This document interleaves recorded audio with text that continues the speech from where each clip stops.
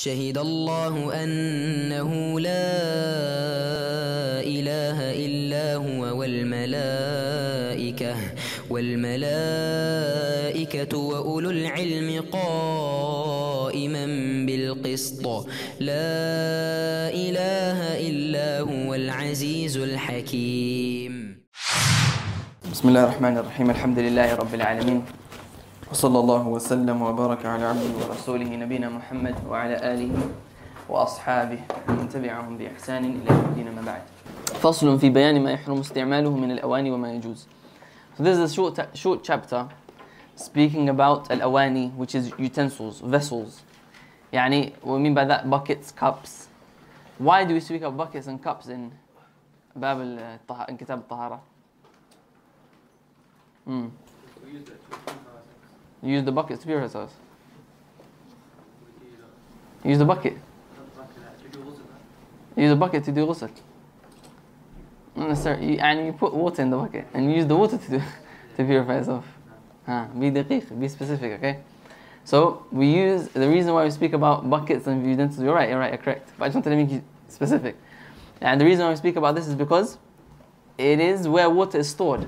We hold water where? Obviously these days it comes out from the tap. Like in many places and also before, it used to be in buckets and cups and things like that. So because of that, they speak about al-awani in a short chapter here, speaking about what you're allowed to use and what you're not allowed to use. Okay, so the author rahimahullah, he says, في بيان ما يحرم استعماله من الأواني وما يجوز. What is not allowed for you to use from the utensils and what you are allowed to use. So he says, ولا يجوز استعمال أواني الذهب والفضة. It is not allowed for you to use vessels of gold and silver. Page, of course. What page is it? In English. Bottom of page 4, yeah? And the English. For the sisters who ordered the English book, is also coming as well. Just now, inshallah, just wait. طيب, listen. So you're not allowed to use gold and silver. ويجوز استعمال غيرهما من الأواني, and you're allowed to use all other types of vessels. So the reason why, so he says you're not allowed to use gold or silver, and that's because of the hadith of Hudayfa radiallahu anhu. He said, سمعت رسول الله صلى الله عليه وسلم يقول, I heard the messenger of Allah صلى الله عليه وسلم saying, لا تلبسوا الحرير ولا الديباج. Do not wear silk, and harir and dibaj are just two types of silk. ولا تشربوا في آنية الذهب والفضة, and do not eat and do not drink in vessels of gold and silver. يعني, don't have a cup made of gold or silver. فإنها لهم في الدنيا ولكم في الآخرة, because they are for you, they are for them in this dunya and for you in the akhirah. Who's them? The non-Muslims. So it's for these gold and silver, for the non-Muslims, they are the ones who use it. Does it mean that it's halal for them to use? No. Still haram for them to use, but they are the people who use it. Alright? And that was narrated by Al-Bukhari and Muslim. And in Sahih Muslim, the Prophet ﷺ, he said, الذي يشرب في آنية الذهب والفضة إنما يجرجر في بطنه نار جهنم. That the one who drinks from gold and silver, he only puts in his إنما يجرجر في بطنه نار جهنم. He puts in his stomach the hellfire. يعني يجرجر is that sound. يجرجر is the sound that when you drink, and that sound in your stomach, that sound that you have, it's called jarjara. يجرجر في بطنه نار جهنم. He's only putting in himself the hellfire. So that shows that drinking from gold and silver is haram and it is not allowed.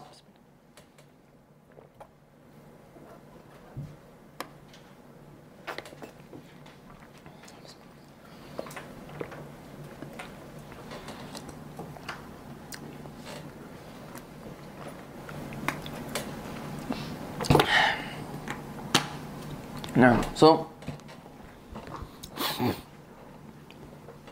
from this we understand the prohibition of utensils of gold and silver. So what can you use gold and silver for, and what can you not use gold and silver for? The usage of gold and silver are categories. There's categories of usage of gold and silver. And there's three. Or maybe more, let's see. Number one, the first usage of gold and silver is currency. And this is the origin of gold and silver. It is used as currency, buying and selling, coins. Before paper money, all the money that you used to use was gold and silver. It was nothing else.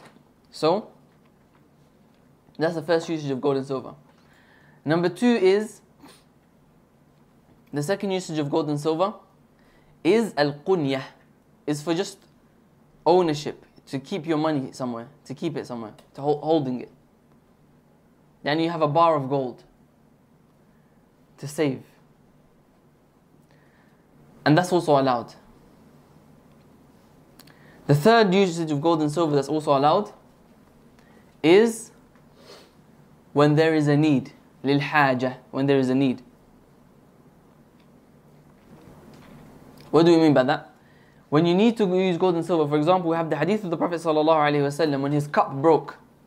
He mended it by getting gold or silver and fixing the cup with the gold and silver.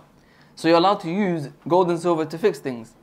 Similarly, the companion whose nose was cut off, his nose, he made a new nose made of silver, of gold. Right? An example of that would be someone, his tooth broke. He's allowed to have a new tooth made of gold or silver. Or for example, the companions, when they used to have their sword, the handle, you know the handle that you hold, around there will be something to go around your hand. Okay? That will also be made of gold. Why? Because gold is soft. Gold is a soft metal. Okay, and it's not harsh on the body, on the hand, when they're holding it in battle. ولذلك Abdullah ibn Zubayr رضي الله تعالى عنهما, when he will be in battle, his hand he will be so harsh on the sword that he would not be able to open his hand after the battle. He'll be holding it so hard he wouldn't be able to open his hand. So he'd have to get hot water to pour it, and then his hand would open up. That's how fierce he used to fight with Abdullah ibn Zubayr radiallahu anhu. Right? And so these usages. So the point is here that using gold and silver for a need is allowed. When it's needed to mend something, to fix something. Okay? And the fourth usage is, gold and silver, is jewelry. And this one has tafsil. There's categories of it. Not all of it is allowed. Some of it is allowed, some is not. Using it as jewelry. Okay? Jewelry, when it comes to gold, then jewelry of gold is only allowed for women. It's not allowed for men. A man is not allowed to wear gold jewelry.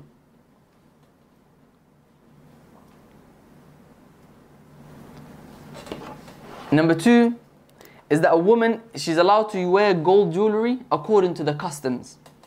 Yani according to what's normal. What do I mean by that? She's allowed to wear something that's known, that is worn by women. For example, a ring. For example, earring. If it's normal in their society, nose piercing. If it's normal.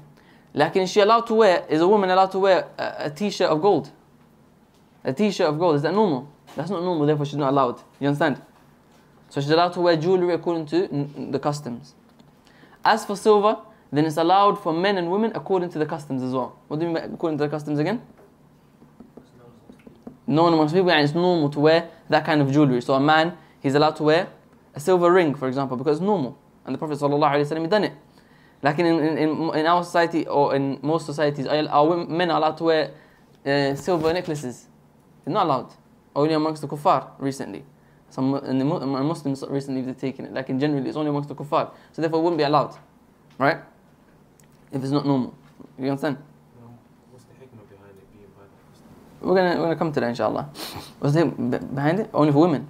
Yeah, by following the customs. What if she wants to do something that's different? Because we know that they're not allowed to go against the customs in anything, in clothing. It's called shuhra.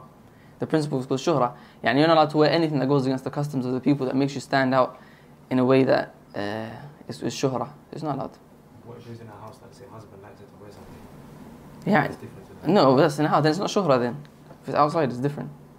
But yeah, understand? Then it's not shuhra in that case. طيب, that's for silver, for men, right? So these are the usages of gold and silver. All other usages of gold and silver are not allowed. Yani, are you allowed to have a gold and silver spoon? No. Are you allowed to have gold and silver fork? No.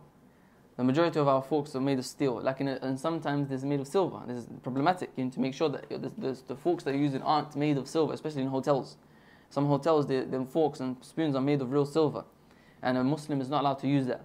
Similarly, as a Muslim allowed to have a statue made of gold or silver, or a vase made of gold or silver, or anything like that, decorations of gold and silver, it's not allowed. طيب, and that's from the things that you're not allowed to have as well. Al-awani, any utensil, any vessel that is made of gold and silver. Now, what's the wisdom behind that? The scholars, they speak about wisdoms, many different wisdoms behind it. And some they try to bring, they say that it changes the water, things like that. Like, wallahu a'lam, what seems to be very strong is that one main wisdom, which is the economical effect that it has on the society. The economical effect that it has on society. Gold and silver is money. Gold and silver is money, currency. Therefore, using it as utensils or using it in something that's not known to be for a need, it's not a need for it, there's no need for it, is what? It's draining the economy. It's taking money outside of the economy and thereby causing a low economy and economical crisis. Right? So because of that, this is from the wisdom that it's not allowed for a person to take out gold and silver out of the economy without any reason. And we know in our Sharia covers everything. مَا فَرَّطْنَا فِي الْكِتَابِ مِنْ شَيْءٍ. Allah subhanahu wa ta'ala hasn't left out anything in the book, in the Quran, in our rulings. And from amongst the things, and the Sharia, when it is applied in the society, then that's when the society becomes almost a perfect society. Almost a perfect society in as much as it can be, when it's applied fully. And that's very rare. Like from those things that shows that this Islam is a perfect religion, is that we see the wisdom of Islam prohibiting this in order to protect the economy. And this is something that most people wouldn't even know. They would just say, they wouldn't understand why. They would just say, this is my choice. I can have a toilet seat of gold. It's my choice. I've got the money, right? Like in Islam, it looks at this specific angle, and it looks at different angles as well. Some say because of the poor, that we shouldn't make that, it breaks the heart of the poor people. And some of them, they say that it affects the water, things like that. Wallahu a'lam, it has that economical effect. قال النووي رحمه الله تعالى في صحيح مسلم في شرح مسلم. الإمام النووي said in شرح مسلم قال أصحابنا, our scholars, they said انعقد الإجماع على تحريم الأكل والشرب وسائل الأعمال في إناء الذهب والفضة إلا ما حكي عن داود وقول قديم للشافعي أنه يكره. That there is ijma', there's no difference of opinion amongst the scholars, that it is not allowed for you to eat or drink or do anything else using vessels of gold and silver, except there is one scholar who went against that, and that is Dawood. Dawood who? Dawood al-Zahiri. Al-Zahiri. وَقَوْلٌ قَدِيمٌ لِلشَّافِعِي, and an old opinion of Imam al-Shafi'i. Lakin after that, there's ijma'. Wallahu subhanahu wa ta'ala alam. Then the author, he says, وَيَجُوزُ اسْتِعْمَالُ غَيْرِهِمَا مِنَ الْأَوَانِ. You're allowed to use any other type of utensils, even if they're expensive. Ruby, emeralds, and it doesn't matter what type of vessels it is or what material it's made from, you're allowed to use it even if it's expensive. Wallahu subhanahu wa ta'ala alam. Because the reason why? Because the prohibition was only for gold and silver. How was it ijma' if Imam Shafi'i and Dawood, they both disagree? How is it ijma' if Imam Shafi'i? Now, first of all, Imam Shafi'i qawlun qadim, the old opinion of Imam Shafi'i, meaning he changed his opinion. As for Dawood al-Zahiri, then some of the scholars, they mentioned that they don't consider sometimes the khilaf of the Zahiriyah. Some of the fuqaha, they don't consider the difference of opinion of the Zahiris, because they say that they have a lot of shadh opinions. Some of the scholars, they mentioned that. So that's why Imam al-Nawawi quotes that to be an ijma'. And even that sometimes, and you find that sometimes the Dawood al-Zahiri and Ibn Hazm al-Zahiri, both of them, they go against something that there's already ijma' on before them. Abu Dawud al-Zahiri came later. And before him there was ijma'. That's the reason why they quote it. And maybe it could be argued against, maybe, because Imam al-Nawawi rahimahullah, he does quote ijma' sometimes when there is no ijma'. Sometimes he does do that. Lakin wallahu a'lam, is there difference of opinion? According to Imam al-Nawawi, there's no difference of opinion. Wallahu a'lam. فصل في استعمال آلة السواك. The next chapter here is using the siwak. And the miswak is, as the Prophet sallallahu alaihi wasallam, he said, السواك مطهرة للفم مرضاة للرب. That the siwak is something that purifies your mouth and it pleases your Lord, pleases Allah subhanahu wa ta'ala. And the reason why we speak about the miswak in this chapter here on purification is because number one, it is part of purification of the person's body. Purifying your mouth. The siwak is the toothbrush that we use. You know the stick that you use to brush your teeth? That is the miswak. And the siwak and the miswak, there's two different words. As for miswak, that it means the actual stick that you use. In the Arabic language, the meme, when it has a kasra, and it's talking about for ismul ala, mif'ala, or mif'al, is for the ala. Yani it is the, it's the thing that is used, it's a utensil. So for example, we have mil'aqa for the spoon, miswak for the siwak, for the thing that you use to eat, or the thing that you use to brush your teeth. You understand? So the miswak, the word miswak is referring to the actual stick. And the word siwak is referring to the action of brushing your teeth. Is referring to the action of brushing your teeth with that alat siwak. And the reason why we speak about it again is because it's part of purification, and also because it is part of wudu. It is part of wudu. The Prophet ﷺ is narrated that he said, لولا أن أشق على أمتي لأمرتهم بالسواك عند كل وضوء. If it wasn't too hard for my ummah, I would have commanded them to use the miswak for every single wudu. Another hadith, لولا أن أشق على أمتي لأمرتهم بالسواك عند كل صلاة. If it wasn't too hard for this ummah, I would command them to do wudu I would command them to use the miswak for every single salah. So that shows that miswak is part of tahara, part of purification.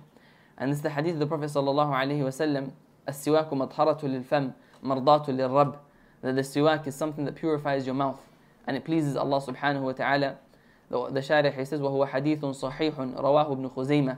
This is an authentic hadith narrated by Ibn Khuzaymah and Ibn Hibban, Al-Bayhaqi and Nasa'i, with an authentic chain of narration. وذكره البخاري تعليقا بصيغة الجزم وتعليقه بصيغة الجزم صحيحة. نعم. It's narrated from different scholars. So, as for the miswak, he said, السواك مستحب في كل حال. The siwak is mustahab, is recommended in all times, right? And that's because of the fact that we know that the Prophet ﷺ, he would constantly use the miswak. The Prophet ﷺ, he would use the miswak when he would enter into his house in order to purify his mouth for his family. And the Prophet ﷺ, even to his deathbed, when he was on his deathbed and he was on the lap of Aisha radiallahu anha, and her brother Abdul Rahman ibn Abi Bakr as-Siddiq radiallahu anhuma, he came inside the room and he had a miswak. And so the Prophet ﷺ was too weak to even ask for it. And so he looked at it. And Aisha radiallahu anha said, فَعَرَفْتُ, I knew that he loved the miswak. He said, فَأَخَذْتُهُ, so I took it. فَقَيَّضْتُهُ وَطَيَّبْتُهُ, I chewed it for the Prophet ﷺ and I made it ready for him to use. And so I gave it to him. ثُمَّ دَفَعْتُ إِلَيْهِ, and I gave it to him. فَمَا رَأَيْتُ رَسُولَ اللَّهِ صَلَّى اللَّهُ عَلَيْهِ وَسَلَّمَ اسْتَنَّ اسْتِنَانًا قَطُّ أَحْسَنَ مِنْهُ. He said that I never saw the Prophet, she said, I never saw the Messenger of Allah sallallahu alayhi wasallam ever using the miswak in a more beautiful way, or in a better way than he used it in that time, because he was going to meet Allah subhanahu wa ta'ala in his deathbed. And then he said, and then when the Prophet sallallahu alayhi wasallam gave it back, that was the last moment of his life alayhi salatu wasalam. And so that shows that the Prophet sallallahu alayhi wasallam would use the miswak even at his deathbed. And so that's why the author rahimahullah ta'ala, he mentions here, السواك مستحب في كل حال. In all times, the siwak is recommended. And then he mentions one exception. He says, إلا بعد الزوال للصائم, except for after zawal, after midday for the one who's fasting. And this is the opinion of Imam, from the mashhur, the famous opinion of Imam Shafi'i and Hanabila and the Hanafis, that it is recommended only to use the miswak. That it's recommended for a person to use the miswak all the time, except for after midday for the one who's fasting. That's the only exception, according to them. What's the evidence that they bring for that? They say, okay, we know that it's always recommended. What's the evidence that it's recommended, that it's not recommended for the one who's fasting after midday? They say, the hadith of the Prophet sallallahu alaihi wasallam, when Allah subhanahu wa ta'ala said, لَخُلُوفُ فَمِ الصَّائِمِ أَطْيَبُ عِنْدَ اللَّهِ مِنْ رِيحِ الْمِسْكِ, that the smell that comes out from the one who's fasting, the smell that comes out from the mouth of the person who's fasting is more beloved to Allah than the smell of musk, of perfume. So they say that this is an evidence to show that the person who's fasting, he shouldn't use the miswak and to remove that smell. Lakin, wallahu a'lam, what seems to be authentic, what seems to be stronger is that this is for the Day of Judgment, Yawm al-Qiyamah. Just like the blood of the shaheed, the blood of the martyr, And the Prophet ﷺ said, لَوْنُهُ لَوْنُ الدَّمْ وَرِيحُهُ رِيحُ مِسْكٍ. That the blood of the martyr is going to be the color of blood, but the smell is going to be the smell of musk, of perfume. And one of the narrations from the hadith, in the narration of Muslim, he said, يوم القيامة, the smell from the fasting person's mouth is more beloved to Allah on the Day of Judgment. And so that shows that this hadith cannot be used as an evidence to say that it is not recommended for a fasting person to use the miswak after midday. And this is the opinion of Imam Malik, and it's also opinion of Imam Shafi'i. But it is less known opinion. It is a less known opinion of Imam Shafi'i, because it wasn't narrated from many scholars. Meaning his students, they didn't narrate it from him much. And the only person who narrated it from what I know, from what I remember, wasn't from his students, or rather is the Tirmidhi in his Jami'. The Tirmidhi, it mentions in his Kitab al-Sunan, in Sunan, he mentions that with his chain of narration to Imam Shafi'i, he said, and the opinion of Imam Shafi'i is that it is not hate, it's not disliked after midday, because they say it's disliked after midday for the one who's fasting, the miswak. Like, and they said the opinion of Shafi'i rahimahullah is that it's not disliked, and this seems to be the stronger opinion, and it's the opinion of Imam Malik rahimahullah ta'ala as well, that it's always recommended, even after midday, for the one who's fasting. Wallahu a'lam. Then he says, no.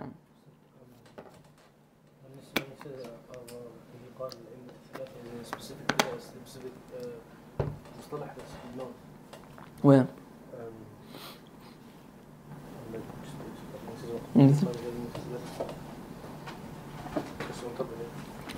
آخر النوم فاستاك لأجله لا يكره. وقيل لا يكره الاستياك مطلقا، وبه قال الأئمة الثلاثة ورجحه النووي، وقال القاضي يكره في الفرض دون النفل خوفا من الرياء.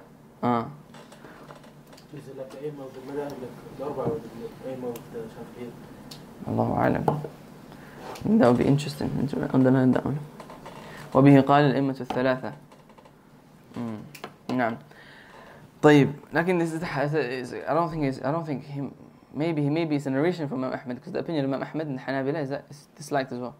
It's their opinion as well, and the Shafi'i opinion. So would that be like a specific mustalah when he's maybe it's Malik, Ahmed, and Shafi'i? Could that be? Allah A'lam. He means because Ahmed. Oh no, Imam Ahmed dislikes it. That's the thing. And Imam Shafi'i as well dislikes it. No, I mean, like, could it be like, for example, you know, Ibn Hajar, he says Rawahu al-Arba'a, and it's known what he's meant. Yeah. What does he mean? نعم صح. Yeah, it means a specific time. Yeah. It means a specific time. نعم yes. صح. بعد الزوال بسبب آخر كنوم أو غيره فاستاك لأجل ذلك لا يكره. وقيل لا يكره الاستياك مطلقا، وبه قال الأئمة الثلاثة ورجحه النووي في شرح المهذب، وقال القاضي حسين يكره في الفرض دون النفل خوفا من الرياء. Interesting. I have to check that one out. طيب, who's referring to in that opinion? لكن it's مشهور, it's known the opinion of Imam Shafi'i and also the opinion of Imam Ahmed that it's disliked after Zawal. وهو في ثلاثة مواضع أشد استحبابا. Then he mentions three places where it is more recommended. 3 times where it is more recommended for the person to use the miswak. Number 1 is عند تغير الفم من أزم وغيره. When a person, his mouth changes, meaning the smell of the mouth changes. Whether it be from azm is طول السكوت, for a person to be quiet for a long time. And when a person doesn't speak for a long time, the smell of the mouth may change, right? So if that happens, then using the miswak is good. Whenever your mouth, the smell changes, whether it be through being quiet, whether it be through eating something, whether it be any way your mouth changes, the color, the smell, then it is recommended for you to use the miswak. And the second one is وَعِنْدَ الْقِيَامِ مِنَ النَّوْمِ, that when the person gets up from sleeping. Because the hadith of the Prophet ﷺ narrated by Al-Mughira ibn Shu'bah from Bukhari and Muslim, كان رسول الله صلى الله عليه وسلم إذا استيقظ من نومه كان يشوص فاه بالسواك. The Prophet صلى الله عليه وسلم, he used to brush his teeth with the miswak when he would get up from sleeping.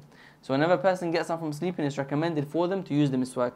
وعند القيام إلى الصلاة, and the third one is whenever he gets up to pray. Whenever you get up to pray, then it is recommended for a person to use the miswak. Because of the hadith of the Prophet ﷺ when he said, لولا أن أشق على أمتي لأمرتهم بالسواك عند كل صلاة. As I mentioned to you guys before, if it wasn't hard upon this ummah, I would have commanded them to use the miswak for every single salah. So in these three places, it's more recommended for a person to use the miswak. In the hadith of Aisha radiallahu anha, النبي صلى الله عليه وسلم قال ركعتان بالسواك أفضل من 70 ركعة بلا سواك. And this hadith is weak. والله سبحانه وتعالى أعلم. Even though some scholars, they authenticated it. That the 2 rak'ah with siwak is better than 70 without it. Lakin Allahu A'lam. And I've seen a lot of my shaykh from Iraq, and one of the people that I saw that really amazed me in this chapter, in this thing, using the miswak for every single salah, is Sheikh Abdul Aziz Al-Rajihi, hafidhahullah. Every time I would see him, and you catch him in Mecca in the Haram a lot, in front of the Kaaba, that every single sunnah salah he would use the miswak. He would pray sunnah, use the miswak, get up, and then pray another one, then get up, use the miswak, another one, and he always have miswak in his. And I think he got this from Sheikh Ibn Baz, because Sheikh Abdul Aziz Al-Rajihi, hafidhahullah, was one of the closest students to Sheikh Ibn Baz. He لازمه 35 سنة. He was with him for 35 years. Even to the point that you even see the way he speaks is the same the way Sheikh Ibn Baz speaks. Wallahi, almost exactly the same. You think if you weren't looking, you would think Sheikh Ibn Baz speaking.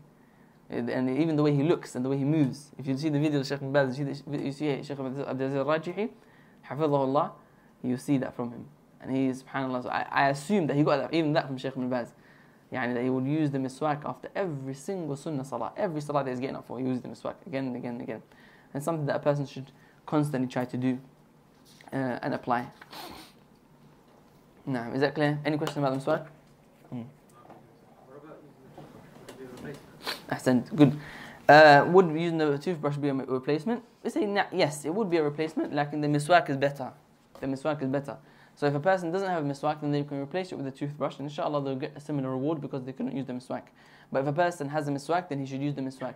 Can he use the toothbrush on top of that? Of course he can. You can use both. Like the best thing is to use the miswak. And the miswak is from the arak tree. The tree known as al-arak. Al-arak, write that down. Is the roots of the arak tree. The roots of the arak tree. The roots of an arak tree. That's the miswak that the Prophet ﷺ used to use. So no one says standing to salah. Is it when the iqam is being done? يعني when a person, just before you start the salah, whether it be just before, by minute, by second, or before the iqamah, after the iqamah, no problem. All of that's okay. Before wudu or after? نعم, أحسنت, good. As for wudu, then it is when you're doing the madmada, when you're putting the water in your mouth, then you use the miswak at that time. You use the miswak just before prayer, just before iqamah. If there's a little stuff inside your mouth, and you can't take it out because the iqamah is done, what do you do? Before you start the salah, you take it out. And if you can't, then you can remove it. Even if you're in salah, it's in your mouth, and you feel it in your mouth, you can remove it. طيب. If there's questions from the sisters, they can pass it on. فصل في فروض الوضوء وسننه. Here we're speaking about al-wudu. Al-wudu. And wudu is a condition of the salah. And this is the removing from yourself what state? Al-hadath al-asghar. Minor hadath. The state of minor hadath. Hadath is what? The state of impurity, as opposed to physical impurity.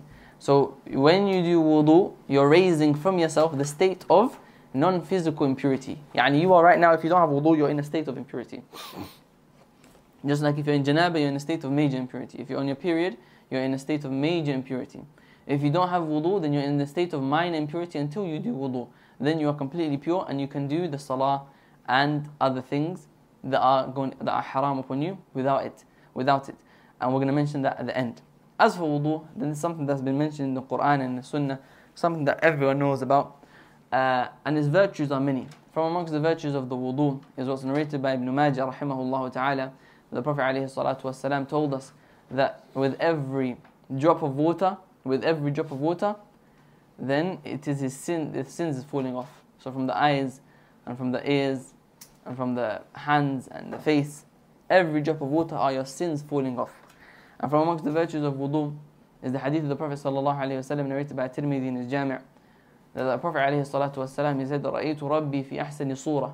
That I saw my Lord, I saw Allah subhanahu wa ta'ala in the most beautiful of forms. And he said to me, Ya Muhammad, O Muhammad, هل تدري فيما يختصم الملأ الأعلى? Do you know what the highest of angels are debating and arguing about? And so the Prophet ﷺ said, no, I don't know. And so he said, so he put his hands بين الثديية. He put his hands between my chest, on my chest, until I felt the coldness of the hand of Allah subhanahu wa ta'ala between his chest. And then he said, Ya Muhammad, do you now know what the highest of angels are speaking about and arguing about? And so the Prophet ﷺ said, Na'am, yes. And he said, في رفع الدرجات, the things that raises your levels, وفيما ومحو الخطيئات or محو الخطيئات, and the things that takes away a person's sins. يعني that's what they're talking about. And so he was asked, what are these things that raises your levels and takes away your sins? And they're all things that are to do with the salah. Imagine the importance of this issue, because the angels are arguing about it. It's not something small. And sometimes a person may take the salah or wudu as something that's very easy and very small, not understanding how big it is in front of Allah subhanahu wa ta'ala. And so these are things that the angels are asking and speaking about. And so he said about the things that the angels are, the things that raises your levels in Jannah and removes your sins. He said, كَثْ إِسْبَاغُ الْوُضُوءِ عَلَى الْمَكَارِهِ. Number one is for a person to perfect his wudu despite it being hard. Yani your wudu, you wake up at Fajr time, it's cold and the water's cold, but despite that you still perfect your wudu. You make sure it touches every body part, and you do the obligatory acts and you do the sunnah.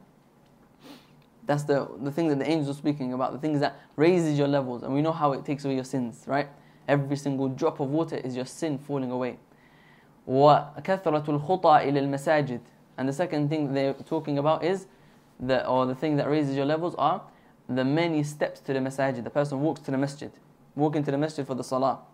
This is something that raises your levels and takes away your sins. As the hadith of the Prophet ﷺ said, بِكُلِّ خَطْوَةٍ تَمْشِيهَا إِلَى الْمَسْجِدِ صَدَقَةً. Every single step that you take to the masjid is a sadaqah, is a charity. Every single step. And in the hadith, the Prophet ﷺ told us that one step would be raising your level, and the other step is your sin falling down. So imagine if the masjid is far away from you, how many levels you're raising with each step, which 5 times a day, and how many sins you're being forgiven for every single step that you take. Because every single step is a sin being forgiven, and every single other step is a level being raised.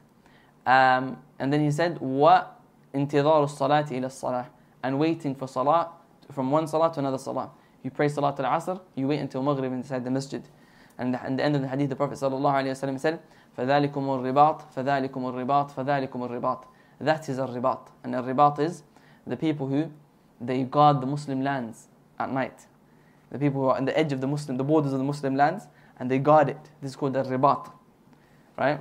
That's why the city in Morocco, they called it a ribat, because it was the place of the guarding of the Muslim lands. It was the end of the Muslim lands. So they used to guard it from the enemies. And we know that many virtues of the person who does a ribat.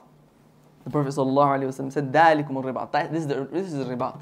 For a person to sit down in the masjid, or in the masjid waiting from salah to the next salah. The point is that he said, كَثْرَةُ إِسْبَاغُ الْوُضُوءِ عَلَى الْمَكَارِهِ. For a person to perfect his wudu despite it being hard. And from amongst those virtues that are similar, has been narrated that it's about salah, but similar to wudu as well, in the hadith of the Prophet ﷺ when he said, أَرَأَيْتُمْ لَوْ أَنَّ بِبَابِ أَحَدِكُمْ نَهْرًا يَغْتَسِلُ مِنْهُ كُلَّ يَوْمٍ 5 مرات. Do you guys see that if there was a river at your door, you come out of your house, there's a river at your door, and you have a bath in that river every single day 5 times.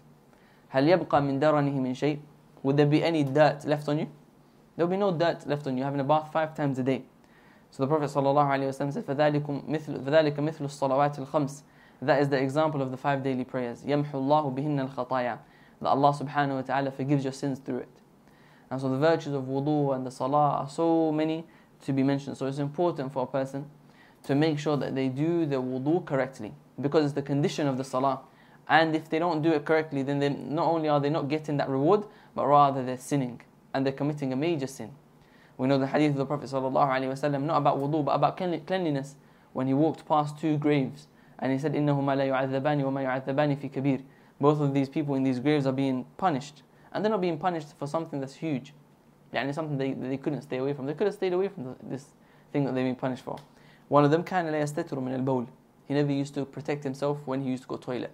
He used to go toilet and he used to just go all over himself. He used to go, he used to splash on him and things, and he wouldn't wash himself after. كان لا يستتر. He never used to protect himself from the urine. And then also we have the hadith of the Prophet sallallahu alaihi wasallam with the companions. They were doing wudu because the salah time was about to finish, and they were in battle. They were traveling, and so the Prophet sallallahu alaihi wasallam saw them rushing their wudu to the point that some of their heels wouldn't be washed properly. So the Prophet alayhi salatu wasalam nada bi'a'la sawtihi, as narrated by Al-Bukhari, he said with his highest voice, waylun lil'aqabi min an-nar. Destruction is going to be to the heels from the hellfire. Watch out, woe to the heels from the hellfire. Because they wouldn't do their heels properly, he said waylun lil'aqabi min an-nar. The hellfire is for the heels, for these heels that don't do wudu properly. So a person needs to make sure that they know how to do wudu, and that they take care in their wudu to make sure that it touches every single spot. And from amongst the virtues of this wudu is the hadith of Abu Hurairah narrated by Al-Bukhari or Muslim. The Prophet ﷺ, he told us about his ummah. This our ummah, us Muslims, who will come on the Day of Judgment. And he said, "Inna ummati ya'tuna yawm al-qiyamah." My ummah, they will come on the Day of Judgment. غُرًّا مُحَجَّلِينَ مِنْ أَثَارِ الْوُضُوء. They will come with غُرًّا مُحَجَّلِينَ. When a horse, you don't know, you guys don't know. When a horse, most people don't know. When a horse, I don't know, I just read it in the books of hadith. In the people who know about horses, and back in the days they know about it.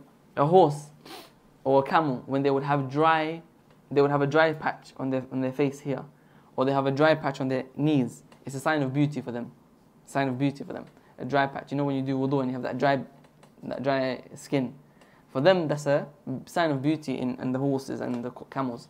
So he said, "Inna ummati ya'tuna yawm al-qiyamati ghurran muhajjalin." My ummah, they will come in that state. Ghurran muhajjalin, they have that dry patch of wudu on the Day of Judgment.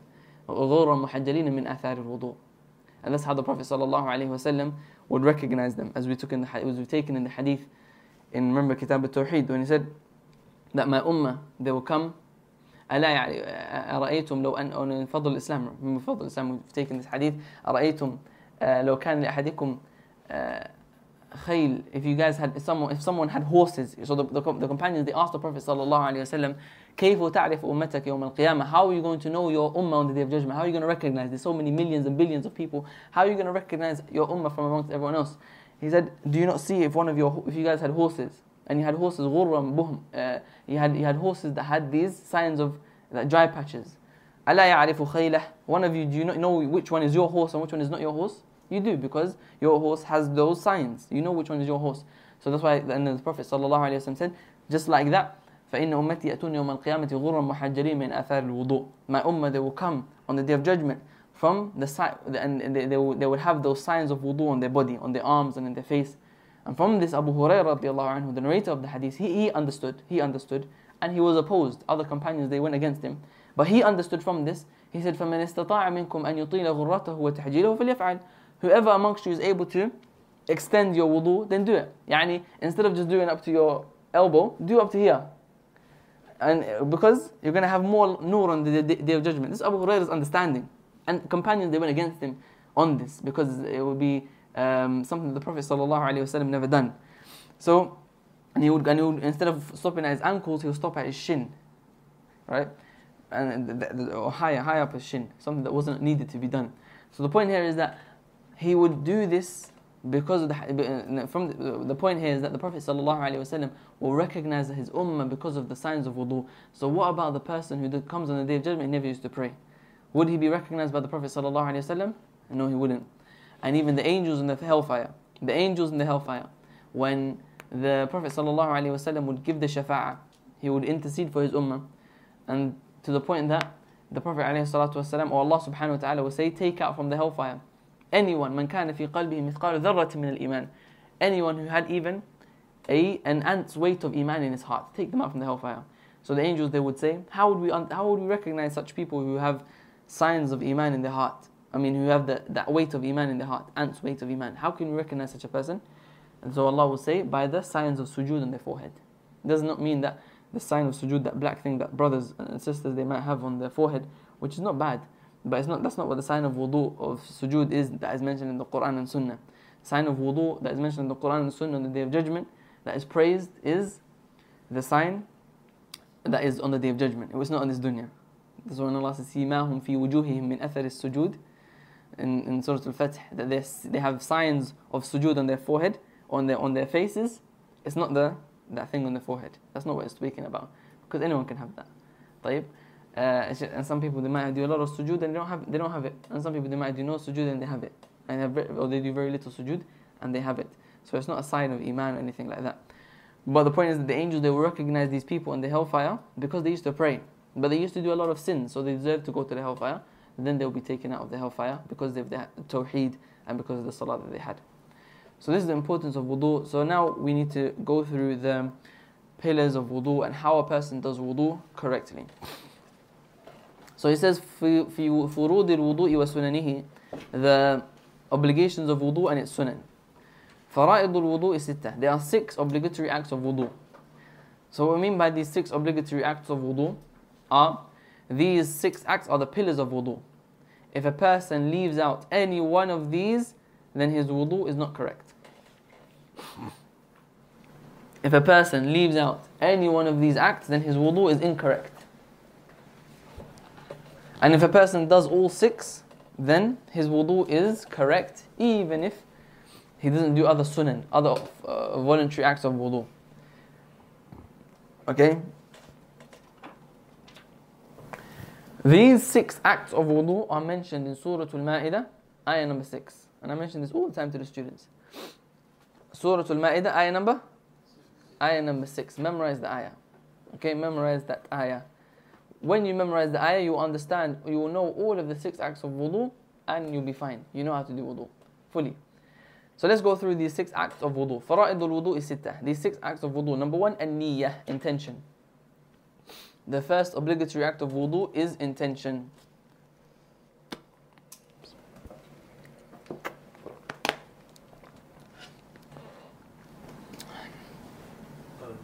Is there a specific point of time where you're meant to make an intention? You have to make it before you have to bath or something? Now, is there a specific time we have to make an intention? They say that the intention should be made before washing the face. Or, minimum before washing the face. If you do it after washing the face, then you have to start again. Like if you do it way before, it's fine. Just before, by a few seconds, no problem. Or before doing your hands. Because you do your hands before your face, but the hands is sunnah.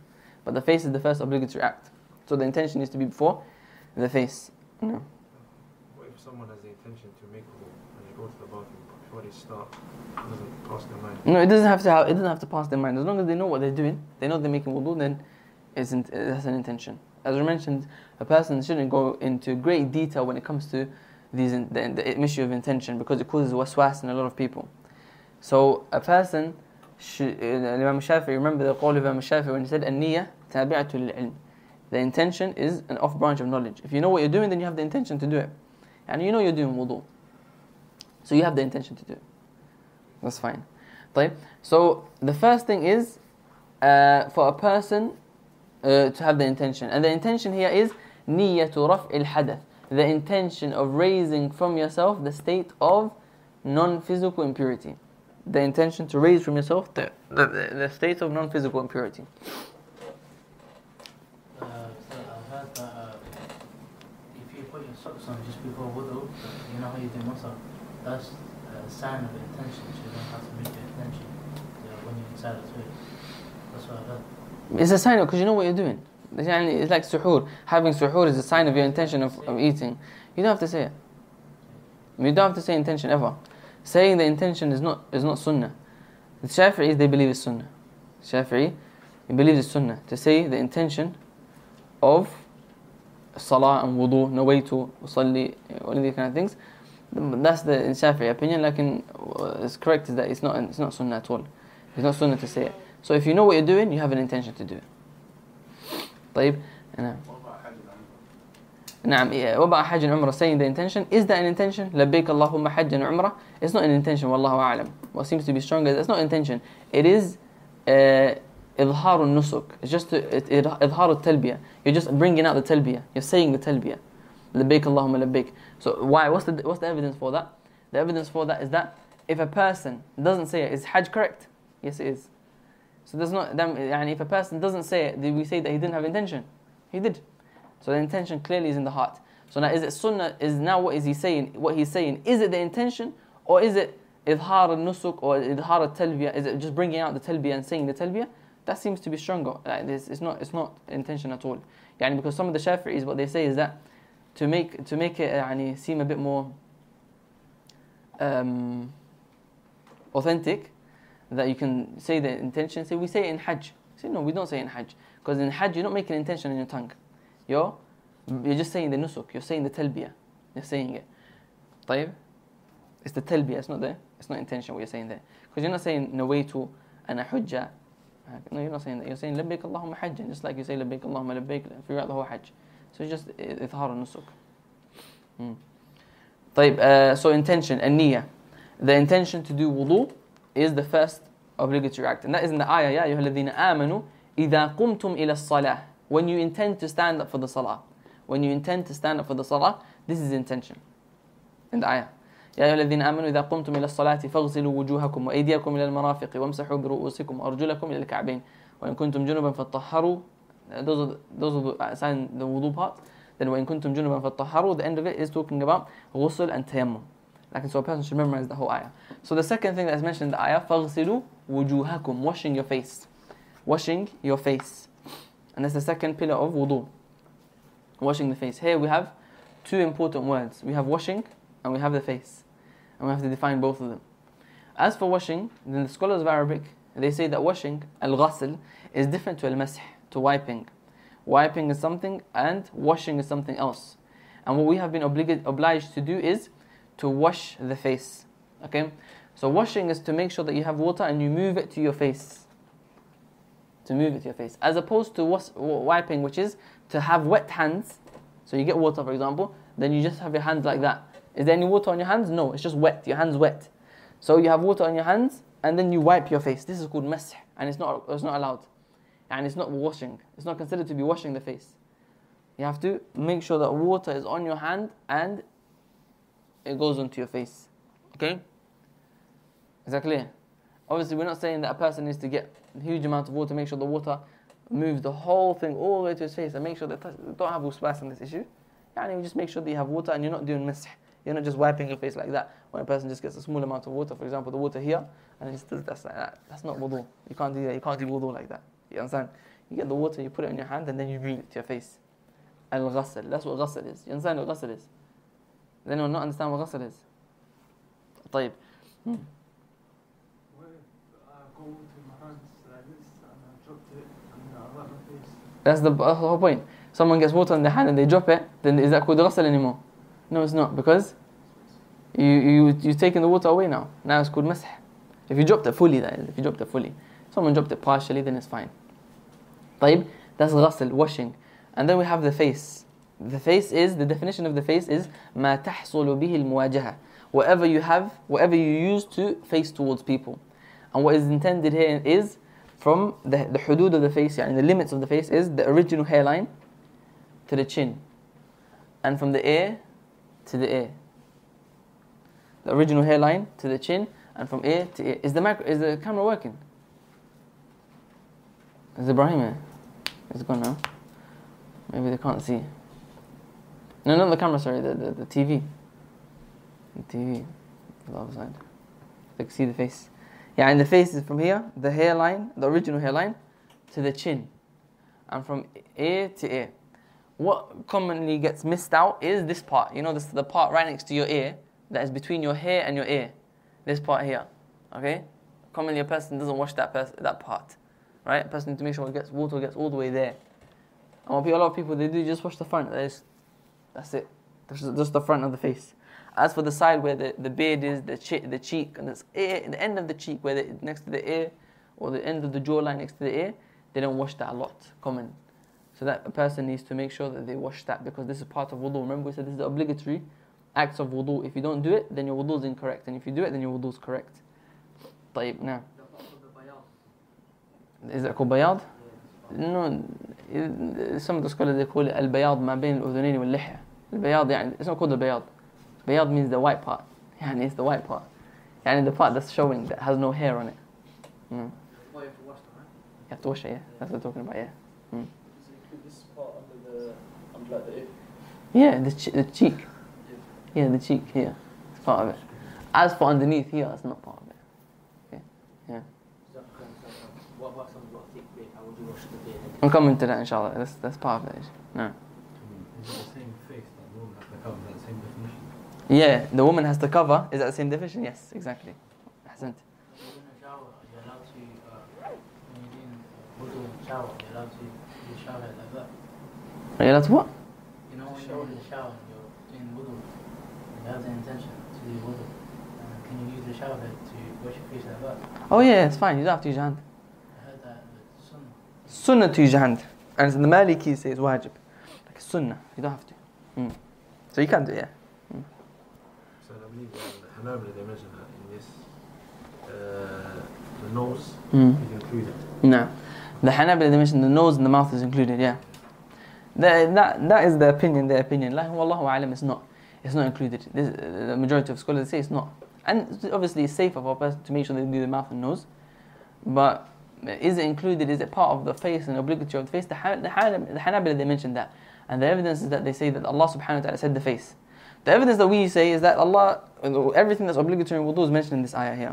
So, the face, and what they say, okay, yes, we agree, but the face is part of, the nose and the mouth is part of the face. We say, no, it's not necessarily part of the face, because the face is what ma tahsul bil muwajah, as we said. Whatever you use to face the people, you don't open your mouth to face the people. You don't open the inside of your nose, not where the people face towards. Understand? But they say, no, the Prophet ﷺ always done it, and therefore he defined what the face is. They say that.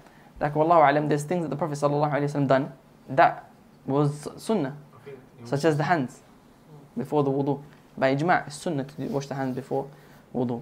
The Prophet ﷺ always done it. So that shows that not just the fact that the Prophet ﷺ always done it, it shows it's sunnah, it doesn't show that it's a part of the face. No. So when they mentioned that, I think they use the hadith where when you're fasting, you should avoid to push the water too far. So they say that the Prophet didn't allow it, and say just don't do it. So you have to do it, but just be careful. No, not necessarily. يعني if a person, Ibrahim, is this HDMI working? Because we need it for today's lesson, but it's okay. Well, the next lesson, it's going to be working. It's going to be working next, inshallah. Now, the hadith of the Prophet ﷺ when he said that the بالغوا بالاستنشاق بالغوا إلا أن تكونوا صائمين, it shows that a person does it. A person is, but it doesn't show obligation.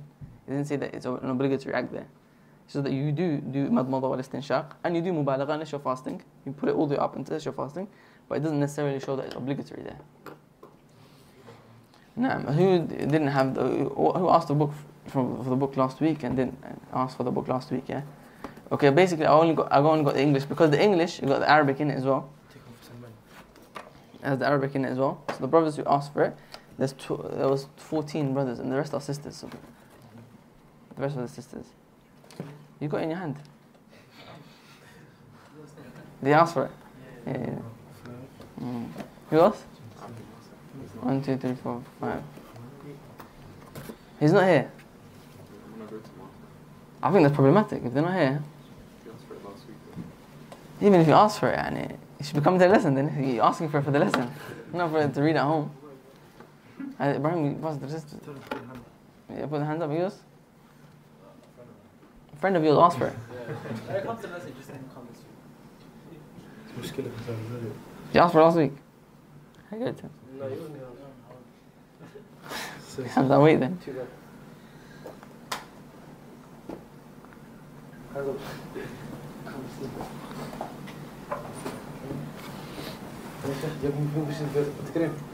No. He didn't ask for it, right? Oh, Abdul Kareem. Oh, his friend. Yeah, he asked for it, right? Yeah. He asked for it, yeah.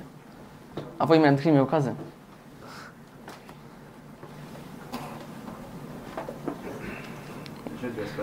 Only the brothers who asked for it.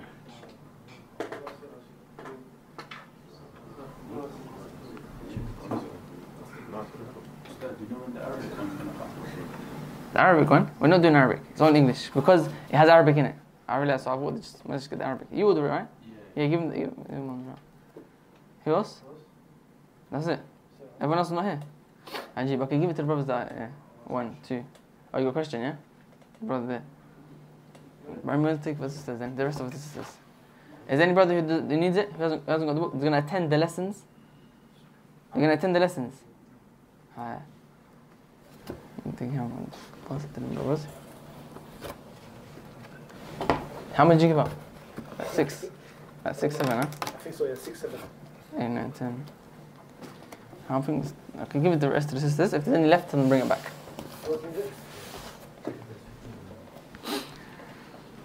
I think this should be 15, looks like it. Just the sisters, yeah. It's the sisters. Take the books. The sisters who were here last week and asked for and ordered it, they have it. If there's any spares after them, then they can take them for the one who's going to attend the classes only. And anything that is left, then bring it back. No bad. طيب. وغسل الوجه, washing the face. Now, another what's question, sorry?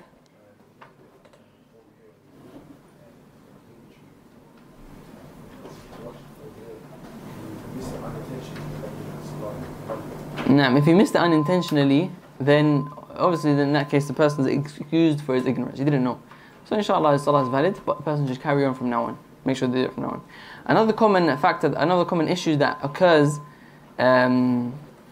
is the beard about the face. Now, the face is the beard is not part of the face. It's not the definition part of the face. Like it's extra part of the face.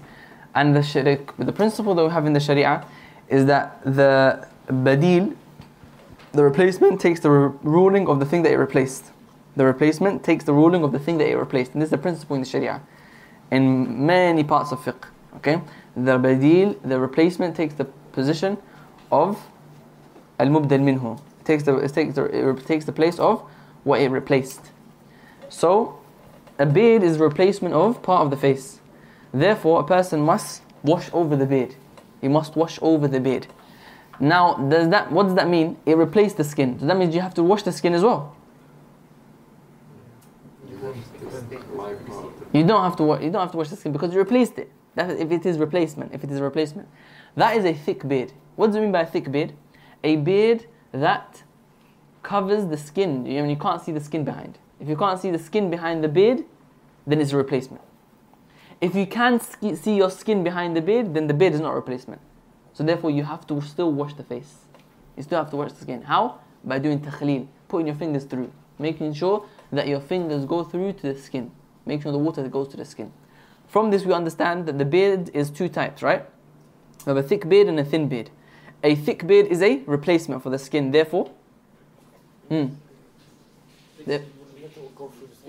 Huh? You just have to wash over the beard because it's a thick beard. It takes the replacement. And a thin beard is what?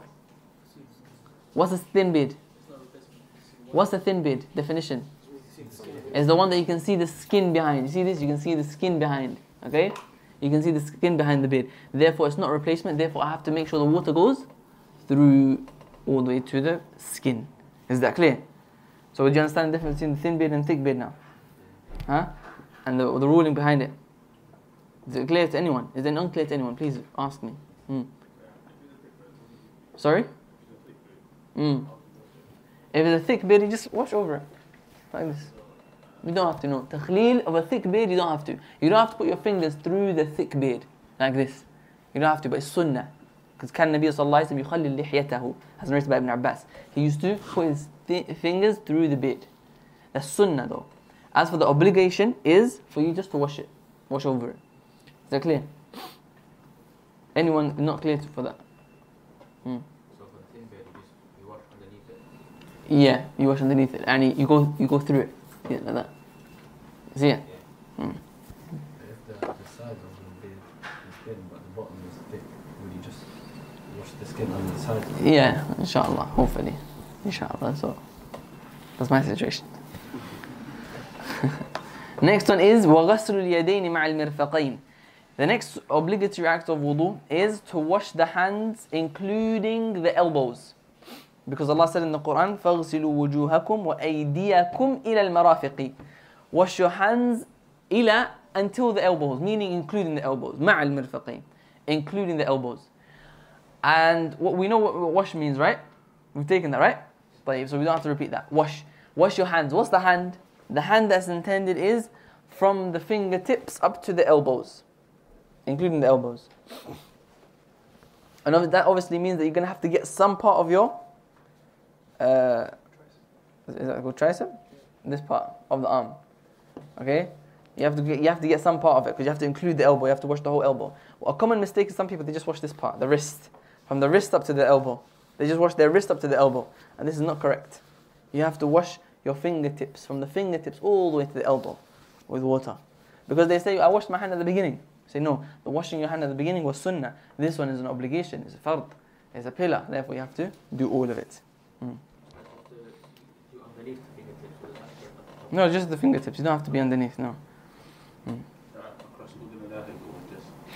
I don't know any difference of opinion on this. No. Have you heard of any difference of opinion? No. How do you do it? Do you do like that? Like stuff in there.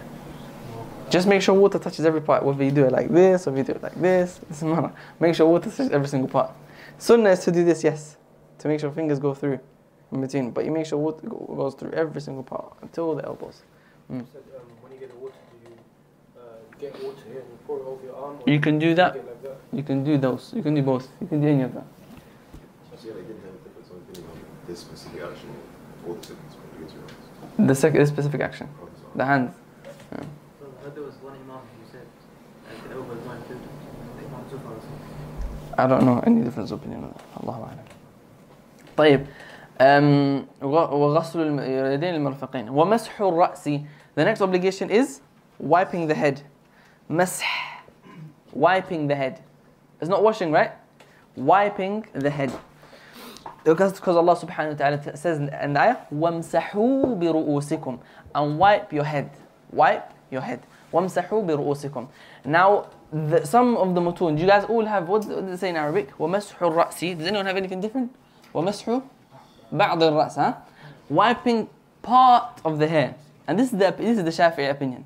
مَسْحُ بَعْضِ الرَّأْسِ, that's the opinion of Imam Shafi'i, the real opinion, which is to wipe part of the hair. Wipe part of the hair. Because they say that you only have to wipe a small part of the hair. And they say that the minimum is 3 hairs, 3 hair strands. If you wipe 3 hairs, then you've wiped your head. So if someone just gets water, touches the head, that's fine. Why? Because they say in the ayah, it says, وَامْسَحُوا بِرُؤُوسِكُمْ. Wipe, and they say bi. It didn't say وَامْسَحُوا رُؤُوسَكُمْ. Wipe your head. It says وَامْسَحُوا بِرُؤُوسِكُمْ. Wipe part of your head. They say the ba means لِلتَّبْعِيض. It means part of your head. And the other opinion, which seems to be stronger, wallahu a'lam, is that you have to wipe all of your head. You have to wipe all of your head. Why? Because the ba doesn't show that. The ba doesn't show the tab'id. Rather, it's lil-saq. It shows that it is, you have to make sure that it just wipes your head. You have to wipe your whole head. Okay? What is wiping? Is for a person to make their hands wet and to wipe over the hair. So you just, like this, wipe over it. That's it. A minimum of once. All of this, by the way, is a minimum of one time. Washing, all of it is one time. Like in wiping the hair is only once. And all wiping in the Sharia is once in the Sharia. All wiping is once in the Sharia. Wiping the hair, wiping the khuf, wiping the sock, wiping the jabira, the plaster cast, wiping imamah, wiping the khimar, the hijab. All of it is once. All of it is once, yeah. You wipe it in front and you come back. The sunnah, yeah. So it's sunnah for you to go all the way back and then from the back until the front. Okay, that's sunnah. But the minimum is what? Just wipe it once. Okay? Lil-ilsaq. It shows that it is it is close proximity. You have to make sure that it wipes the actual head. Where do they get the 3 strands of And where do they get the 3 strands? Because they have to look at what's the minimum that we could say that is wiping. So they say it means 3 strands. They don't take it from any evidence. What's the minimum that we understand from it? If you've got long hair, how do you wipe it? If you've got long hair, you wipe all the way to the back. It's sunnah. You don't have to wipe. The point is that you have to wipe the head. وَامْسَحُوا بِرُؤُوسِكُمْ, the head. Why does Allah say the head? Because some people don't have hair. So you wipe the head. So you don't have to go all the way. You don't have to go all the way down to the bottom of the hair for the woman, for example. She doesn't have to go all the way down. She has to make sure that her head. So she goes all the way back to the bottom, and that's fine. Because remember we said that البديل له حكم المبدل منه. The replacement takes the ruling of what is replaced. And the head, if it's replaced by hair, because you have hair, then it takes that ruling. Last question, we'll take questions at the end. It's only accepted if you go backwards with someone for whatever reason. No, it doesn't have to go all the way back. It doesn't have to be from front back. It can be back front. Oh, okay. That's fine. Oh, waves. وامسحوا برؤوسكم. Wipe your heads. طيب.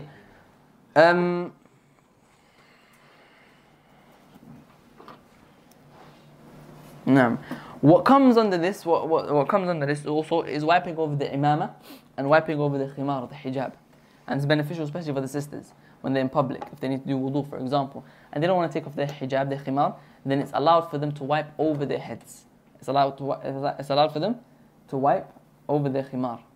Similarly, for the man who's wearing a turban, which is hard to take off, an imama, which is hard to take off, not a hat like this, an imama which is hard to take off, then it's allowed for them to wipe over their head, because the Prophet ﷺ, he done that. As narrated by Al-Mughira ibn Shu'bah radiyallahu anhu, and the Nabi sallallahu alayhi wa sallam tawadda'a wa masaha bi nasiyatihi wa ala imamatihi wa ala al-khuffayn. The Prophet sallallahu alayhi wa sallam, he wiped, when he wiped over his head, masaha bi nasiyatihi, he wiped the forelock of his head, and the front hair, he wiped over it, and then he went, for the rest, he done it on the imamah. Okay, and also on the khuffayn, he wiped over his socks.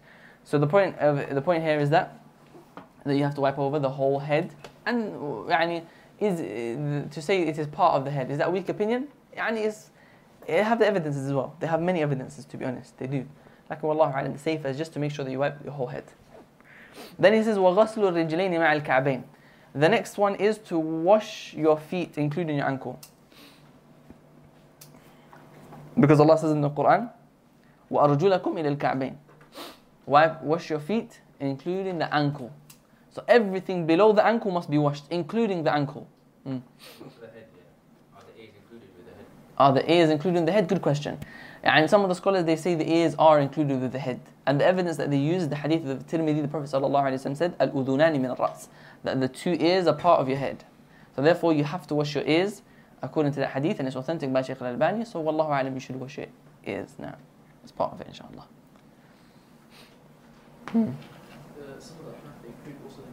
As for the neck, wiping the neck, then this is the opinion of Abu Hanifa, and this is a weak opinion. The opinion is very weak because the hadith is mawdu'. It's a made-up hadith, fabricated hadith. The scholars, they said that this hadith is fabricated. So therefore it is not a sunnah at all. Wallahu a'lam. The next one is, so the feet. We understand the feet, everything below the ankle. And the ankle, a lot of people don't know what the ankle is. What's the ankle? It's the bone, right? The bone that sticks out at the bottom of someone's foot. Is that clear? طيب. وَالتَّرْتِيبُ عَلَى مَا ذَكَرْنَا. And it has to be in this order. The last one is, the last obligatory act of wudu is that it has to be in order. It has to be in this order. What's the evidence that it has to be in this order from the ayah? From the evidence is that the ayah itself, and this is something that the scholars they bring, and this is the opinion of Imam Ahmad and Imam Shafi'i as opposed to Imam Abu Hanifa and Imam Malik. They say it's not a condition or not a pillar, but it is, wallahu a'lam, because first of all we had the hadith of Humran Mawla Uthman, and the hadith of Zayd ibn Khalid al-Juhani, and the hadith of and all of these hadith that narrated the wudu of the Prophet sallallahu alaihi wasallam, and all of them were in the same order. And similarly, another evidence, clearer evidence, is the ayah. The ayah says, Ya ayyuhalladhina amanu, O you who have iman, إِذَا قُمْتُمْ إِلَى الصَّلَاةِ, when you stand up for salah, فَاغْسِلُوا وُجُوهَكُمْ, then wash your faces. فَاغْسِلُوا وُجُوهَكُمْ وَأَيْدِيَكُمْ إِلَى الْمَرَافِقِ, and wash your hands up to the elbows, and including the elbows. وَامْسَحُوا بِرُؤُوسِكُمْ, and wipe your heads. وَأَرْجُلَكُمْ, and wash your feet. Wash your feet. إِلَى الْكَعْبَيْنِ, to the ankle.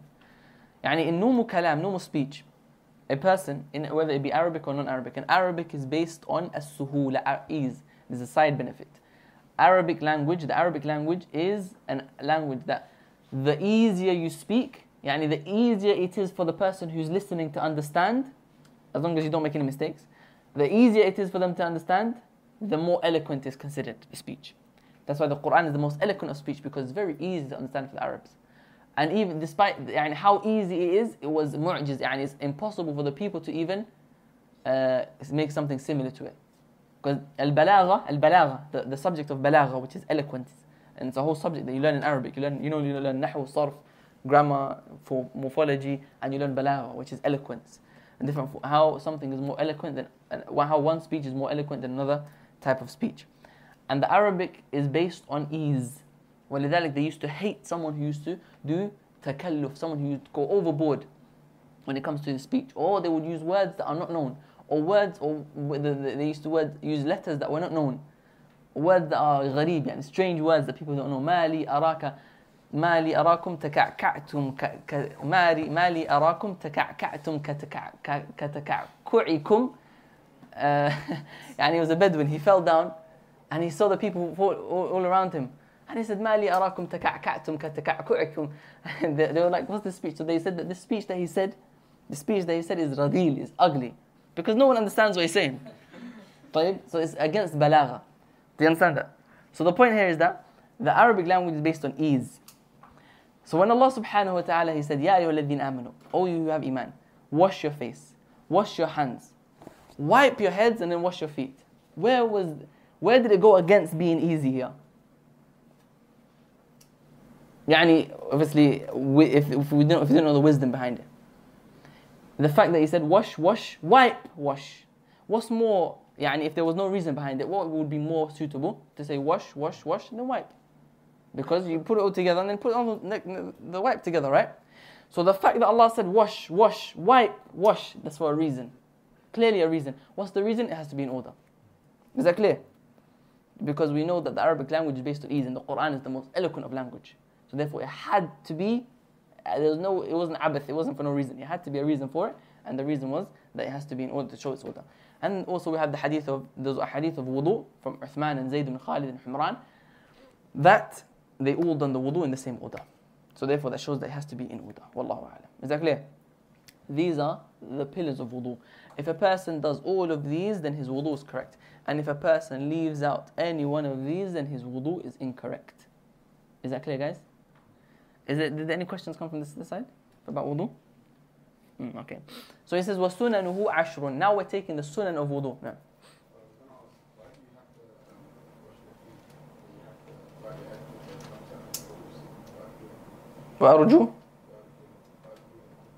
وأرجو إيش؟ أرجلها. أرجلكم, yeah. Because it says in this Arabic language, نحو, Allah said, فَاغْسِلُوا وُجُوهَكُمْ, ha, فتحة, وُجُوهَكُمْ, فَاغْسِلُوا وُجُوهَكُمْ وَأَيْدِيَكُمْ وَامْسَحُوا بِرُؤُوسِكُمْ. So it's different. وَأَرْجُ لَكُمْ. So what's أَرْجُلَكُمْ following? وَامْسَحُوا بِرُؤُوسِكُمْ or وَاغْسِلُوا وُجُوهَكُمْ. وجوهكم is following it because it's فتحة. وجوها, أيديا, أرجلا. It's following it, right? Because it's called معطوف, it's called عطف. عطف is that it means the Arabic language in Arabic grammar. This is the importance of knowing grammar, because if you don't know grammar, you would misunderstand the whole speech. The importance of knowing grammar. What is understood from this is wash your face, wash your hands, wipe your head, wash your feet. Because wash the feet, أرجلكم فتحة, the fatha there, it is following the fatha of the face and the hands. Because it is مفعول به. مفعول به واغسلوا is the فعل أمر, the command. Wash. What's the مفعول به of the فعل أمر? Is وجوهكم, أيديكم, and أرجلكم, all three. And you have to understand Arabic grammar to understand that. Right. Are you allowed to wipe off your shoes? Socks. What shoes? Are you allowed to wipe off the shoes? Some scholars, they allow it if they cover your ankle. As long as the shoes that cover your whole feet. Like we're going to speak about that in a whole different chapter, inshallah, in more detail. طيب, a question someone might ask. In the qira'ah, وَأَرْجُلِكُمْ إِلَى الْكَعْبَيْنِ. There's a qira'ah. وَأَرْجُلِكُمْ إِلَى الْكَعْبَيْنِ. Different qira'ah. Where did we get that from? I mean, how do we explain that? We explain it bil-mujawara, because it's next to it. In Arabic language, sometimes you have a word, it will take the i'rab of the word before it because of the fact that it's next to it only. As for the meaning, then it's the same meaning. And it's called mujawara. So anyone who knows about that, you understood. And if you don't know, then inshallah, you will know when you get to it. Inshallah. Is evidence for masah? No, it's not. Because some scholars, they do say that. Some scholars say it's evidence for wiping over the socks, like, and it's not. Because we don't wipe over our feet, we wipe over our socks. And it says, وَامْسَحُوا بِي, and it says, وَأَرْجُلِكُمْ, your feet. It speaks about the feet, it doesn't speak about the socks. So it's not evidence for the socks. Like in the socks, we'll go to it. He has many different, it's mutawatir. And we'll go to it, inshallah ta'ala, when we get to it. طيب, the sunnah of wudu. Number 1, to say Bismillah before you start. This is a voluntary act of wudu. To say Bismillah, tasmiyah. Why? Because the hadith of the Prophet sallallahu alaihi wasallam narrated by Al-Bayhaqi in his Sunan, tawadda'u Bismillah. He said, do wudu in the name of Allah. And this is the opinion of the majority of the scholars. And it is what it was narrated from the old of the early Hanabila. Even the Hanabila themselves, who the later ones say is obligatory, the early ones, like Al-Khiraqi, Mukhtasar, and also what Imam Ahmad actually narrated from him, his speech himself, is that the hadith is weak, that makes it obligatory, so therefore it's sunnah to say Bismillah before you start wudu. What if you're in the toilet? If you're in the toilet, then you don't have to say Bismillah because you're in the toilet and you shouldn't say it, and it's sunnah, it's not wajib. And if someone says it before they enter the toilet, then it's fine.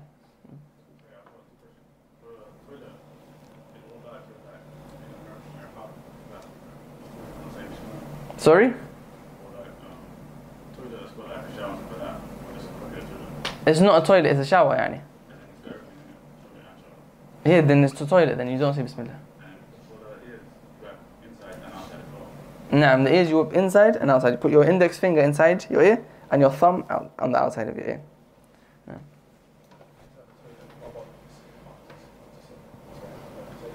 No, you don't say. You say when you leave the toilet. You don't mention the name of Allah in the toilet. In that case, with the toilet and the bathroom, is it not differentiated by separation of the room? So if it's a cubicle. Yeah, if it's a cubicle, then it's not. Then you're not allowed to say inside the cubicle. So let's say there's a cubicle and there's the wash place. Then if it's different, then it's separated. But if it's open, all open, then it's all the toilet. So it has to be a partition. Yeah, if there's a partition, then it's not. Like there, it's a room. It's the wudu place. You can say Bismillah, but in the actual toilet where you open the door, you can't say. You don't say Bismillah. طيب, next one is وَغَسْلُ الْكَفَيْنِ قَبْلَ إِدْخَالِهِمَا الْإِنَاءِ. The next sunnah is to wash the face, wash the hands before you enter them into the bucket. You wash your hands before you put it into the bucket, right? And what we're talking about here is in the hadith of Uthman radiallahu anhu, from Umran Mawla Uthman radiallahu anhu. He said that I done wudu, and he said he got the فَأَكْفَعَ عَلَى يَدِيهِ الْمَاءِ. He took the water and then he poured the water onto his hand at the beginning. So this is at the beginning of the wudu. That a person, they wash their hands before they start the wudu. Okay? And that's the hadith of Uthman radiallahu anhu. That person washes his hand before he starts the wudu. Then he said after that, then he put his hand into the bucket and took it out and washed his face and washed everything else. So that shows that before you enter your hand into the bucket, you should wash your hands. This is sunnah. This is one situation. Now we have something which is similar, but it's a different situation, which is washing your hands when you wake up from sleep. Washing your hands from waking up from sleep is obligatory according to what seems to be the stronger opinion, wallahu alam. Because we have the hadith of the Prophet sallallahu alaihi wasallam. That he said, إِذَا اسْتَيْقَظَ أَحَدُكُم مِّن نَوْمِهِ فَلَا يَغْمِسْ يَدَهُ فِي الْإِنَاءِ قَبْلَ أَن يَغْسِلَهُمَا فَإِنَّ أَحَدَكُمْ لَا يَدْرِي أَيْنَ بَاتَتْ يَدُهُ. When a person wakes up, then don't put your hands into the bucket of water until you wash them 3 times, ثلاثا. Because one of you don't know where your hand's been at night. So the scholars, they say that from this hadith, we know that washing your hand when you wake up is obligatory before you put it into the bucket of water. Any bucket of water. So when a person wakes up, they need to wash him. So we have 2 situations here. The person, he's already awake and he's about to do wudu. What's the ruling of washing his hands before he does wudu? Sunnah. Someone who wakes up, what's the ruling on him washing his hands before he puts it into the bucket? Wajib, according to some of the scholars. And others, they say it's sunnah. Wallahu alam, it is wajib. The Hanbali opinion is wajib, and it's strong. Would the same be with the nose as well? The Nose as well? the nose from shaitan, I don't know about that. I don't know if the scholars said it's obligatory in that situation. From what I know, it's sunnah in that situation. I don't know if they say obligatory. Allahu a'lam. The next one is وَالْمَضْمَضَةُ وَالْإِسْتِنْشَاقُ. It is putting water into the mouth. The next sunnah is putting water into the mouth and putting water into the nose. Gurgling water and putting water up to the nose and blowing it out. And this is, when is this done? This is done before the face. The sunnah is for you to wash your hand. You say Bismillah, wash the hand. So far it's all sunnah. Then you do your mouth and nose. And the sunnah is to do it all in one handful. So you take 1 handful of water, put it in mouth, nose, blow it out the nose, and take it out of the mouth after that. So you put one handful, put it in your mouth, put it in your nose, then with your left hand, blow it out from your nose, and take it and spit it out from your mouth after that. The sunnah also here is also al-mubalagha. It's for a person to do it deeply. And you put it all the way up as much as you can. As much as you can. Not until the point that it hurts you. Like as much as you can. And blow it out. إِلَّا أَن تَكُونُوا صَائِمِينَ unless you're fasting. Because the hadith of the Prophet ﷺ said, وَبَالِغُوا فِي الْمَضْمَضَةِ وَالْإِسْتِنْشَاقِ إِلَّا أَن تَكُونُوا صَائِمِينَ. And make sure you do mubalagha. Do it properly when it comes to putting water in your mouth and your nose, unless you're fasting. Now. Al-istinthar. To blow it out, it's called al-istinthar. Al-istinthar. Yeah, is it permissible to do mouth 3 times then your nose? If that's permissible. I like to do, for example, you do your mouth, you do your face, and then you do mouth and nose. That's also permissible as well. Because that's all part of one body part. طيب, the next one is واستيعاب الرأس بالمسح. The next sunnah is to wipe the whole head. To wipe the whole head. And we said, what's the ruling on that? Obligatory. You have to wipe the whole head. They believe it's sunnah. Why? Because they believe wiping part of the head is sunnah, is wajib. But Wallahu a'lam, wiping the whole head is wajib. وَمَسْحُ الْأُذُنَيْن. Wiping the ears. The next one is wiping the ears. Wiping the ears. Why? Because the hadith of Abdullah ibn Zayd, رأيت رسول الله صلى الله عليه وسلم يتوضأ فأخذ لأذنيه ماء خلاف الماء الذي أخذه لرأسه.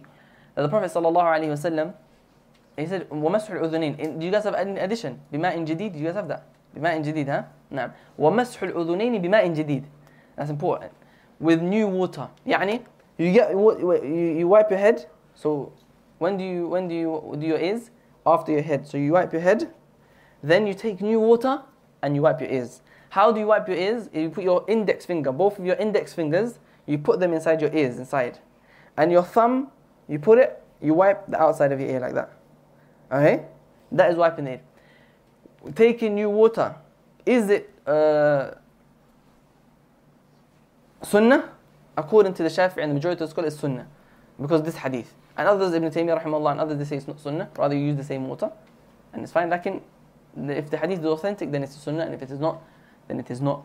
Wallahu a'lam. Imam al-Bayhaqi and al-Hakim say it is authentic. So you do take new water.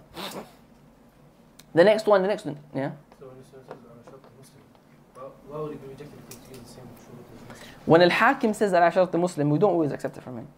Hakim is mutasahil sometimes in that. Yeah, so we don't always accept it from him. You don't have to do it at the same time. You don't have to do it at the same time, but if you do, that's the sunnah. To put it in the fingers and then your thumb outside like that. The next one is وَتَخْلِيلُ اللِّحْيَةِ الْكَثَّةِ. To do takhleel of a thick beard. What's a thick beard? The one that you can't see the skin underneath, alright? Doing takhleel is to put your fingers through it. Put your fingers through the thick beard. That's sunnah, right? When is it obligatory? When it's a thin beard, when you can see the skin, then it's obligatory.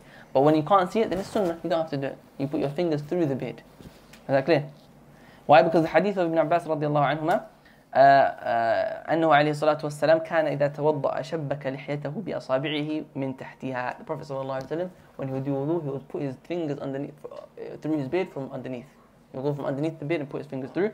And the hadith of Ibn Abbas, he said, إن رسول الله صلى الله عليه وسلم كان يخلل لحيته. The Prophet صلى الله عليه وسلم used to do takhleel of his beard.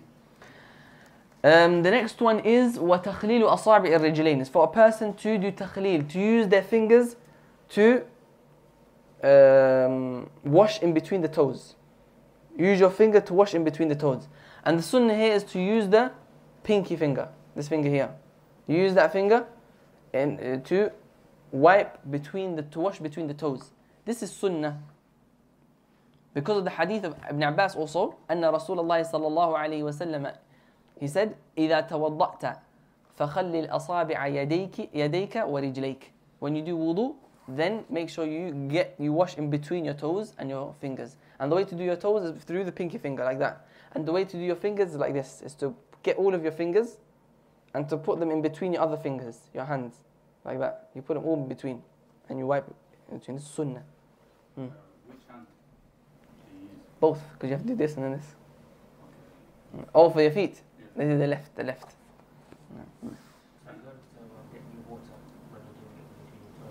You don't have to get new water, no. You don't have to get new water. وتقديم اليمنى على اليسرى. The next sunnah is to do your right before your left. يعني to wash your right body parts before your left body parts. So when you wash your hands, which hand do you wash first? Your right. When you wash your feet, which one do you wash first? When you wash your face, which one do you wash first?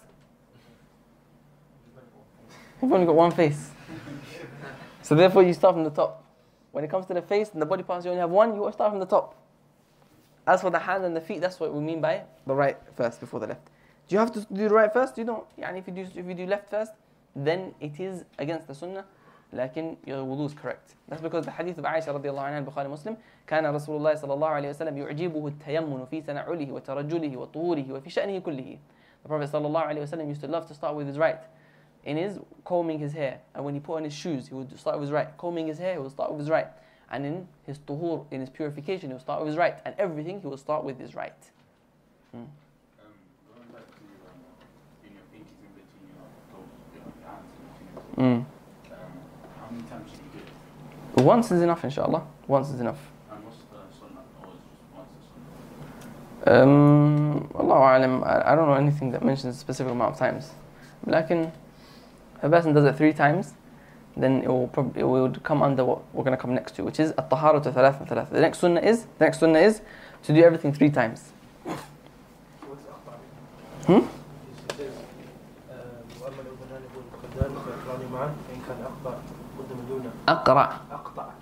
أقطع الأذن. يعني his ears are cut off. No, but how? If one ear is cut off, then how can you only have one choice? Where is it? Where is it? Check تقديم اليمنى at the bottom. وأما الأذنان.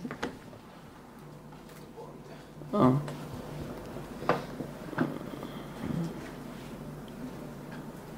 Where is it?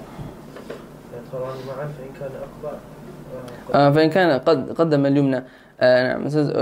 وفي الطهور يبدأ باليد اليمنى والرجل اليمنى في الوضوء وبالشق الأيمن في الغسل وأما الأذنان والخدان فيطهران معا فإن كان أقطع قدم اليمنى. نعم. if it's cut off يعني if a person then he starts to do the ear because you do your ears at the same time. You don't do your ear right and left ear. If you have the maybe is it hands maybe? Hands cut off. نعم صح إذا كان أقطع صح hands are cut off صح. وإياك.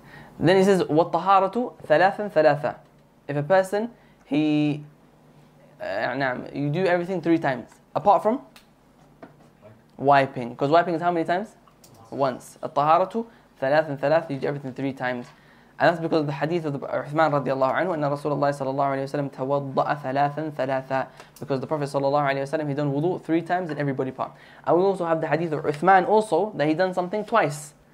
He washed something twice and he washed something 3 times. So therefore washing it once is the minimum, washing twice is better, washing 3 times is the sunnah, and washing 4 times is disliked. Makruh, disliked. As Bukhari narrates in his Sahih, or as Bukhari mentions in his Sahih himself. Is that clear? Why? Because it is a waste of water. And if a person does it out of waswas, then it becomes haram. As for it becomes bid'ah, if someone believes that it's better, then nah. Yes, of course, it becomes bid'ah if he believes better. As for if it's waswas, then it's haram. It's been narrated that he used to, by instance, to wash it twice, so could that be considered sunnah as well? It's allowed. It's allowed. And it's better than once. And is it sunnah for someone to sometimes do it twice or 3 times? Possibly, Allahu A'lam. Maybe. I don't know if it's correct, but someone's mentioned that washing half the barajim is also sunnah. Al-barajim. نعم, we have the hadith in Sahih Muslim where the Prophet ﷺ mentioned about, he said, the fitrah, sunan al-fitrah ashrun. 10 things are from the sunan of the fitrah. And from amongst them are ghasl al-barajin, to wash the knuckles here and here. And if any part of the, these are called barajin, because they get dirt in there. But is it part of wudu? Not necessarily always a part of wudu, rather it's general to wash them. And if you do it in wudu, then it's good. Wallahu a'lam. That is the end of the sunan of wudu. Then we'll go on to al-istinja in the next lesson. بإذن الله تعالى. بارك الله فيكم. If any questions from the sisters, we'll take them now. Wallahu a'lam. Wa sallallahu ala nabiyyina Muhammad. وعلى آله وأصحابه أجمعين والحمد لله رب العالمين.